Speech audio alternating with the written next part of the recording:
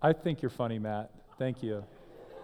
Good morning, everybody. My name is Dave Palmer, Director of University Ministries, and just really grateful to get to be with you this morning this way. I want to just give a shout out and a welcome to Kelsey Johnson, who is our new Assistant Director of University Ministries. And I would just say she's a big answer to prayer. I'm relieved and grateful that she's a teammate and ministering to college students with us. So welcome, and we're psyched that you're here.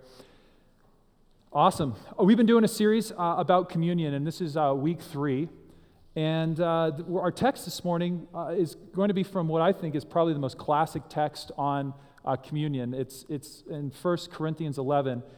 Paul is writing to some Christian friends in Corinth who have a lot of issues, and one of the issues they have is around how do you remember the Lord through the bread and the wine correctly, and so they've got a bunch of stuff going on. But basically, Paul gives us a really great summary, and so I'm going to read that text. You'll probably recognize it from what you often hear when we do communion here on Sunday morning.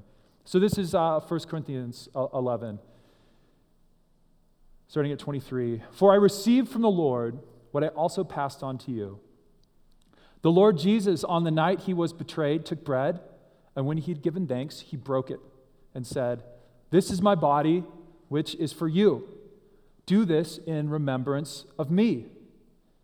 In the same way, after supper, he took the cup, saying, "This cup is the new covenant in my blood.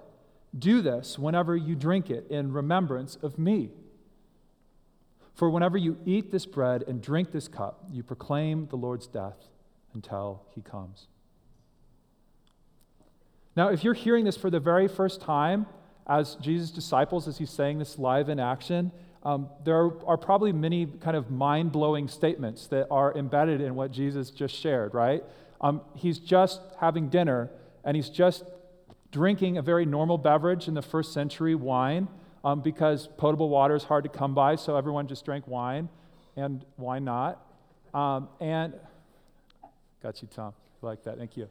And bread. Who doesn't eat bread? This is like the most common meal, like pizza in the Filkins home. But then he says, "This is my body and this is my bread," and that might be the thing that melts your mind. But my guess is if you're a disciple sitting around the table with Jesus, the thing that probably tripped you up the most about what Jesus just said is this line. "This is the cup. This cup is the new covenant in my blood." The new covenant in my blood. If a politician were to walk into this room and announce to us this morning that he or she had rewritten the Constitution, it would have a similar effect to what these disciples just heard Jesus say out loud. Imagine if a politician did that, right? First, you'd be thinking, "Oh, well, what's the Constitution now? What does that mean for us as Americans and all sorts of things, the implications of constitutional law, etc." I'm not really well educated in that, but I'm sure there are some in the room. And it would have massive implications. And probably the biggest thing you'd be wondering is, who gave you the authority to rewrite our Constitution? Right? Are you crazy, man? My understanding is that it takes several different incredible majorities within our elected body to do something like that. So the idea of one person coming in and saying, "This is the way it is," feels a little ridiculous. And I want to imply and suggest that what Jesus says when he says, "This cup is the new covenant in my blood," is something on the scale of 10 to something times more mind-blowing than if someone were to do that here in this room. What in the world does Jesus mean when he says the cup is the new covenant in my blood? And for us, why does that matter? Those are the two big questions I want to get at this morning. To understand that, we need to go back to the very beginning of Scripture and to the narrative and understanding of God and who we are. From the beginning, God has intended to have a specific and special and unique relationship with humans. He created us humans as his own image bearers. No other part of creation is labeled as such. He gives us agency. He gives us influence and authority in his own creation in a way that no one else, no other part of creation does. And he calls us partners and co-laborers in his own kingdom, in his own domain, where he and his wholeness is meant to be fully expressed in all of its goodness. Co-laborers and partners. And in all of that, God intended that we would live in wholeness and thriving in relationship with him and in this kingdom where he's king and we understand who we are in him.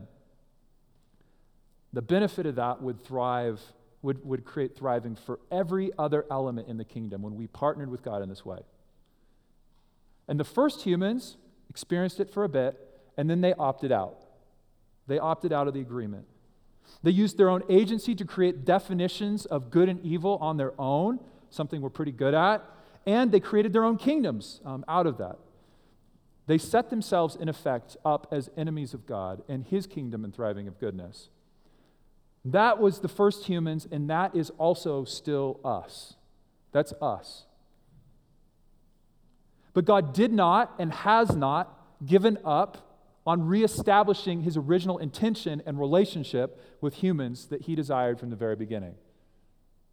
Okay? And how did he do that? Now, in the First Testament, in the Old Testament, we see this clearly through the covenants that God made with people throughout history. A covenant.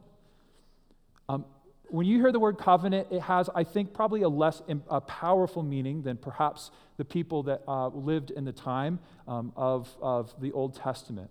A covenant is defined as a relationship between two parties who agree to a set of promises for the purpose of achieving mutual objectives. A relationship between two parties with a set of promises to achieve mutual objectives. And there were 4 significant covenants that were made that we know of in the Old Testament. Promises between God and people. Noah, Abraham, and his family, Moses and the nation of Israel, and David and the nation of Israel.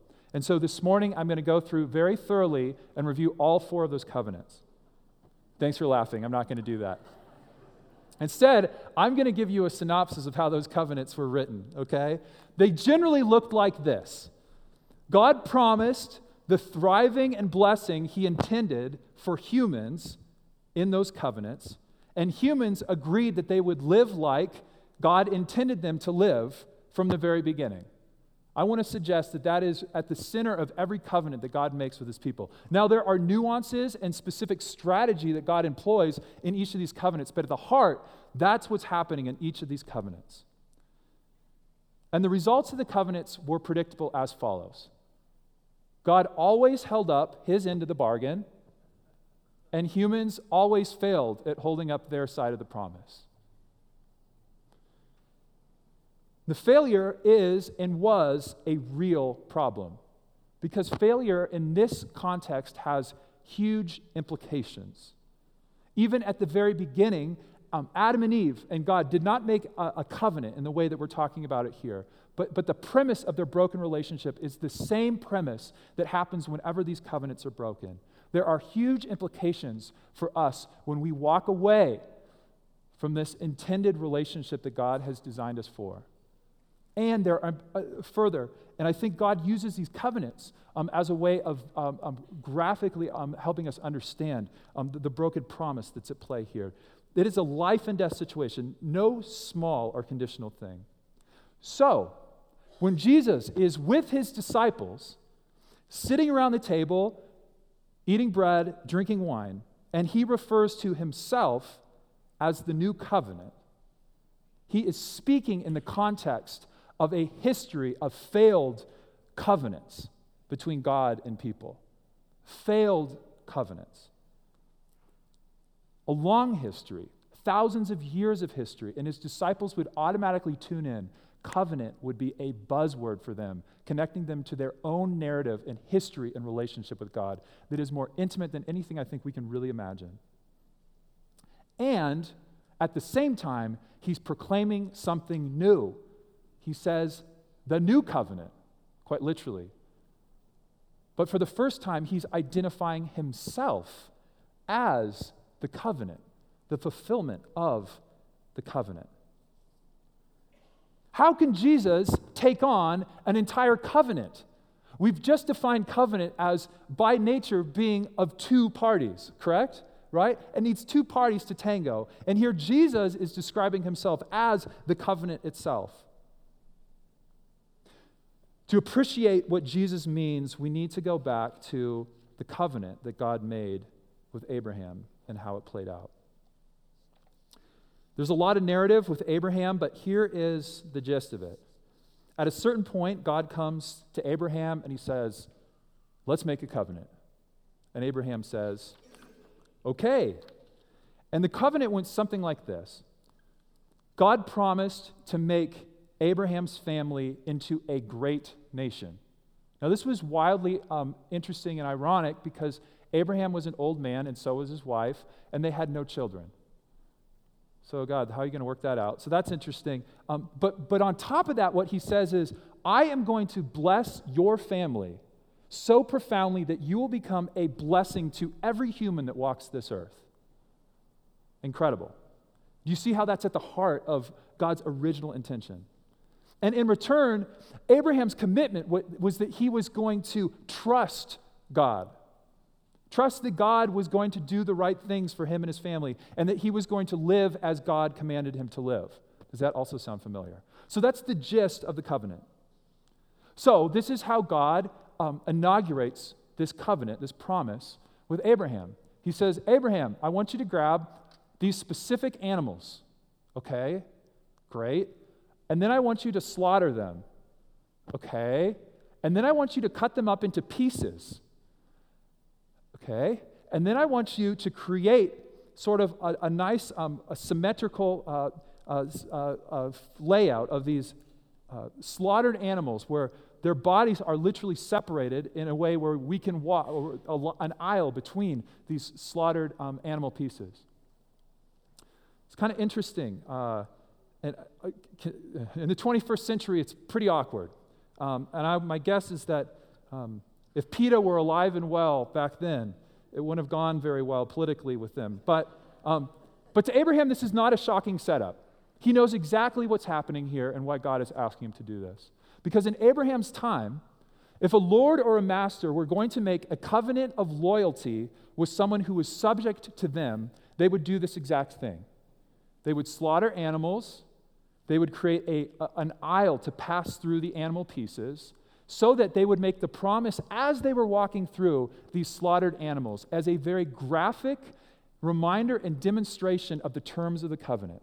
Basically saying, without saying it, but saying it, may what has happened to these animals happen to me if I am unloyal to this covenant.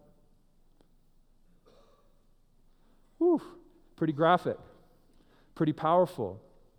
And so this is what God instructs Abraham to do.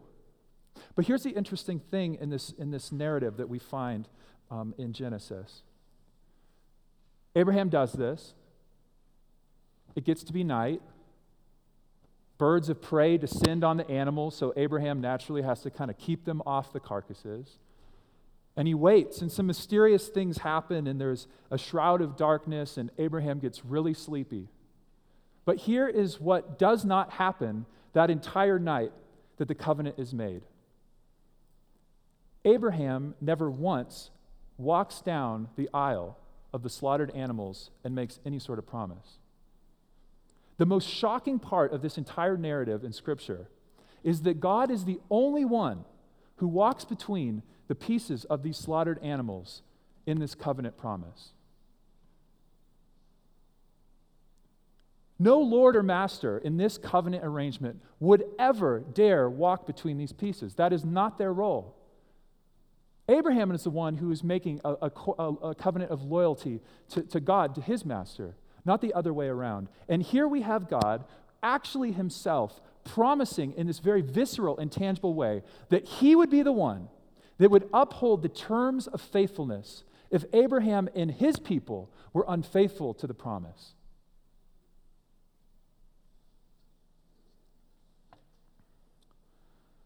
This is the cup, the new covenant in my blood, Jesus says.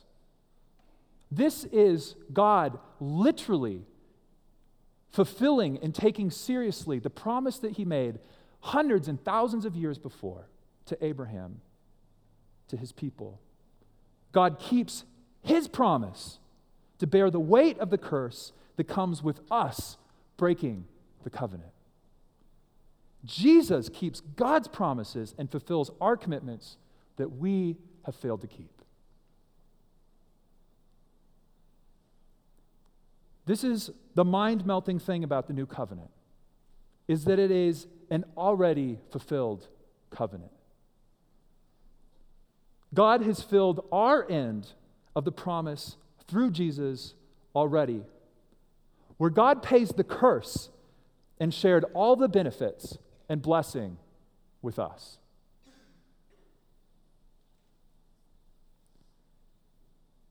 So what does this mean for us? 2,000 years after Jesus says this and does this on the cross and through the resurrection, what does this mean for us? This is what I think it means. The new covenant invites us into a restored partnership with God that must embody both freedom and commitment. Freedom and commitment. Here's the thing with the new covenant. There is no way into a restored partnership with God except through the blood of Jesus, what he has done for us. He is the only one that can and has and will fulfill the terms of the covenant with God. And so any way that we might try to seek to fulfill those terms outside of the blood of Jesus is missing the entire point of the covenant. Or perhaps you think you are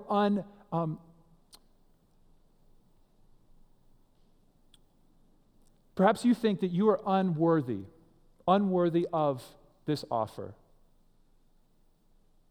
There is freedom in this offer, and Jesus has paid that price. The weight of failure is gone. Tim Keller, a pastor, or former pastor, I don't know what he calls himself now, in New York City, said, Jesus fulfills the condition of the covenant so that we could be received unconditionally. Any reception of the new covenant outside of the context of freedom is not understanding or receiving what Jesus is offering to us. First, freedom. Second, the new covenant invites us into a restored partnership with God that must embody commitment. It must embody commitment.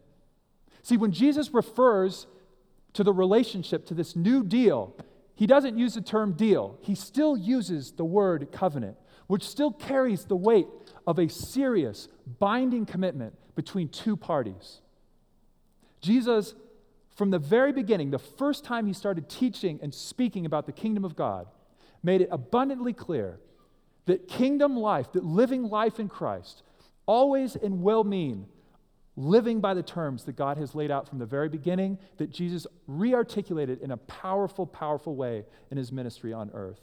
He asks us to be faithful, to trust, and to obey every aspect of this kingdom life. That the very nature of our heart, we must be transformed by Jesus. There is commitment. That unfaithful lives to this life that Jesus has called us to mock the awesome treasure that Jesus offers. That if we are to come and to identify ourselves with the new covenant as people who are receiving the new covenant and its grace, and yet fail to live into the life that it is made a way for, we mock that very thing it is meant for. So many examples in the New Testament of understanding this, but especially one that stands out to me is in Romans 6, where Paul is wrestling with this incredible new covenant, grace upon grace, that all these sins are forgiven, even premeditatedly. And so he asks this, he says, "What shall we say then? Shall we go on sinning so that grace may increase?" And he says, "By no means. By no means." See, friends, the new covenant points back to God's original intention for us. That we would know and live in the fullness of God and His kingdom, living lives as He taught us to live, literally being His disciples, His apprentices, living the life He's called out for us, and living this life that He's died for, fulfilling the terms of the covenant. The point of this new covenant is not so that we can have spiritual life insurance, so that we have some idea of confidence of where we're going to go when we die. The point of this is not so that we can be secure with God and then get on with the rest of our life the way we want to live it. That's not the point at all of the new covenant. The point of the new covenant is so that we can live now, today, in the fullness of the life that God has intended us to live in. To live in the Spirit by the power.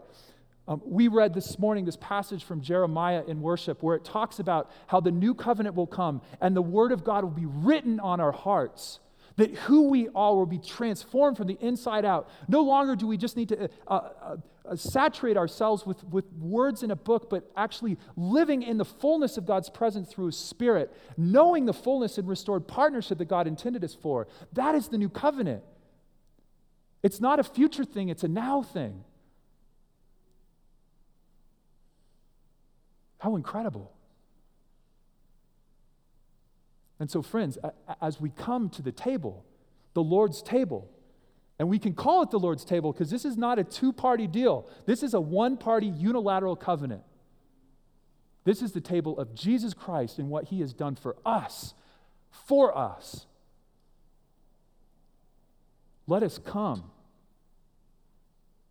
with incredible freedom and confidence before the throne. And with the ambition and desire and commitment to live out this life that the new covenant made way for. Let's pray.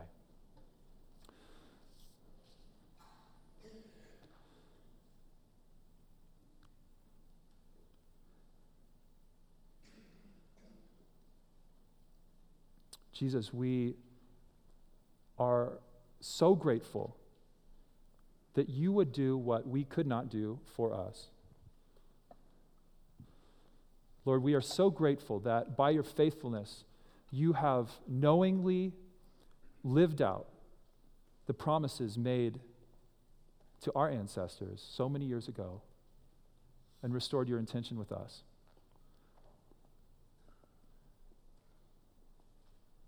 God, forgive us as we so often come to Your table, start our day in the morning, and forget about this life that You have intended and invited us into in such a costly and beautiful and profound way through Your blood. So, Lord, may we come and receive it this morning, be transformed, refreshed, and empowered by it. We pray these things in Jesus' name. Amen.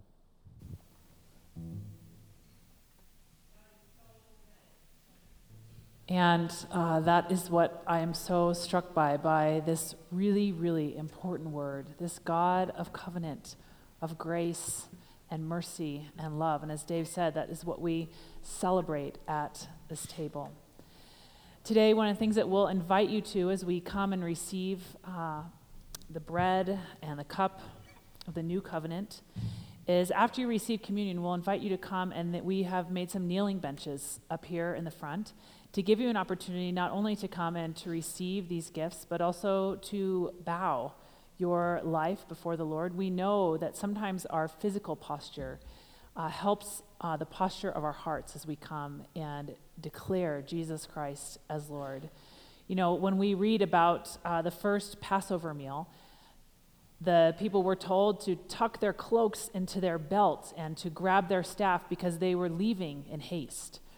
But even today, if you were to go to a Seder meal with Jewish friends, they actually recline at the table as a sign of their freedom in Christ, that they were rescued from slavery into freedom. But even more, as we come to this table, not only do we come in freedom where we know that we have been saved not only from slavery, but from sin and death, but we also can come in this posture of bowing before Jesus Christ as Lord. So we would invite you to do that physically with your body as you declare Jesus Christ as Lord of your life.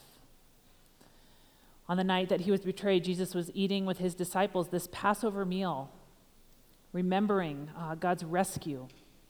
And he took the bread and he said, "This is my body, which is broken for you. Do this in remembrance of me." In the same way, after supper, he took the cup. He said, "This cup is the new covenant in my blood that has been poured out for the forgiveness of your sins. Do this in remembrance of me." And Paul tells us, as we read today, whenever we eat this bread, whenever we drink this cup of the new covenant, we are proclaiming Jesus' saving death, his loving death, until he comes again. These are incredible gifts to remind us of God's loving covenant that he made so many thousands years ago and has fulfilled in Jesus Christ. This is a family meal. This is a meal for all those who trust Jesus Christ. And as we talked about last week, even if you feel like your faith is just hanging on by a thread, the size of a mustard seed, Jesus says, "Come and receive these gifts. Be reminded of my love for you. I know you by name." So let me pray for you as you come, and then let me invite the servers forward. Oh God, we thank you for this amazing display of your grace, that you have taken upon yourself all the consequences of our sin, that we might know new life now and forever. So God, nourish us by your presence, by the presence of one another, and by these gifts that remind us of your love. We love you, God, and we thank you, and we give you our lives in gratitude. Amen. The ushers will dismiss you. Let me invite you to come forward. If you have children, even if they aren't ready to receive communion, we would love to offer them a blessing. But come and receive communion, and then if you'd like to, you can come up to these kneeling benches and come and pray, or you can do that at your seat as well. But now come and receive these gifts of grace.